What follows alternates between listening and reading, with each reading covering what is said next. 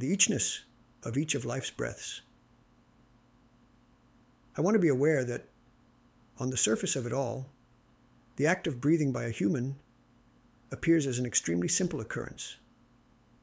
I want to be acutely aware that the complexity in that simple act, paradox intended, means that with the life of each breath I breathe in the entire instant of all that is, and I breathe out the history of what was.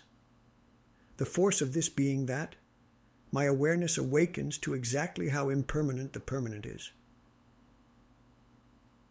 I awaken to this realization by witnessing experientially that with each breath, I take in a whole new series of actualities of the reality which just then unfurled, and as I breathe out, that just unfurled reality no longer is after the completed, simple breath.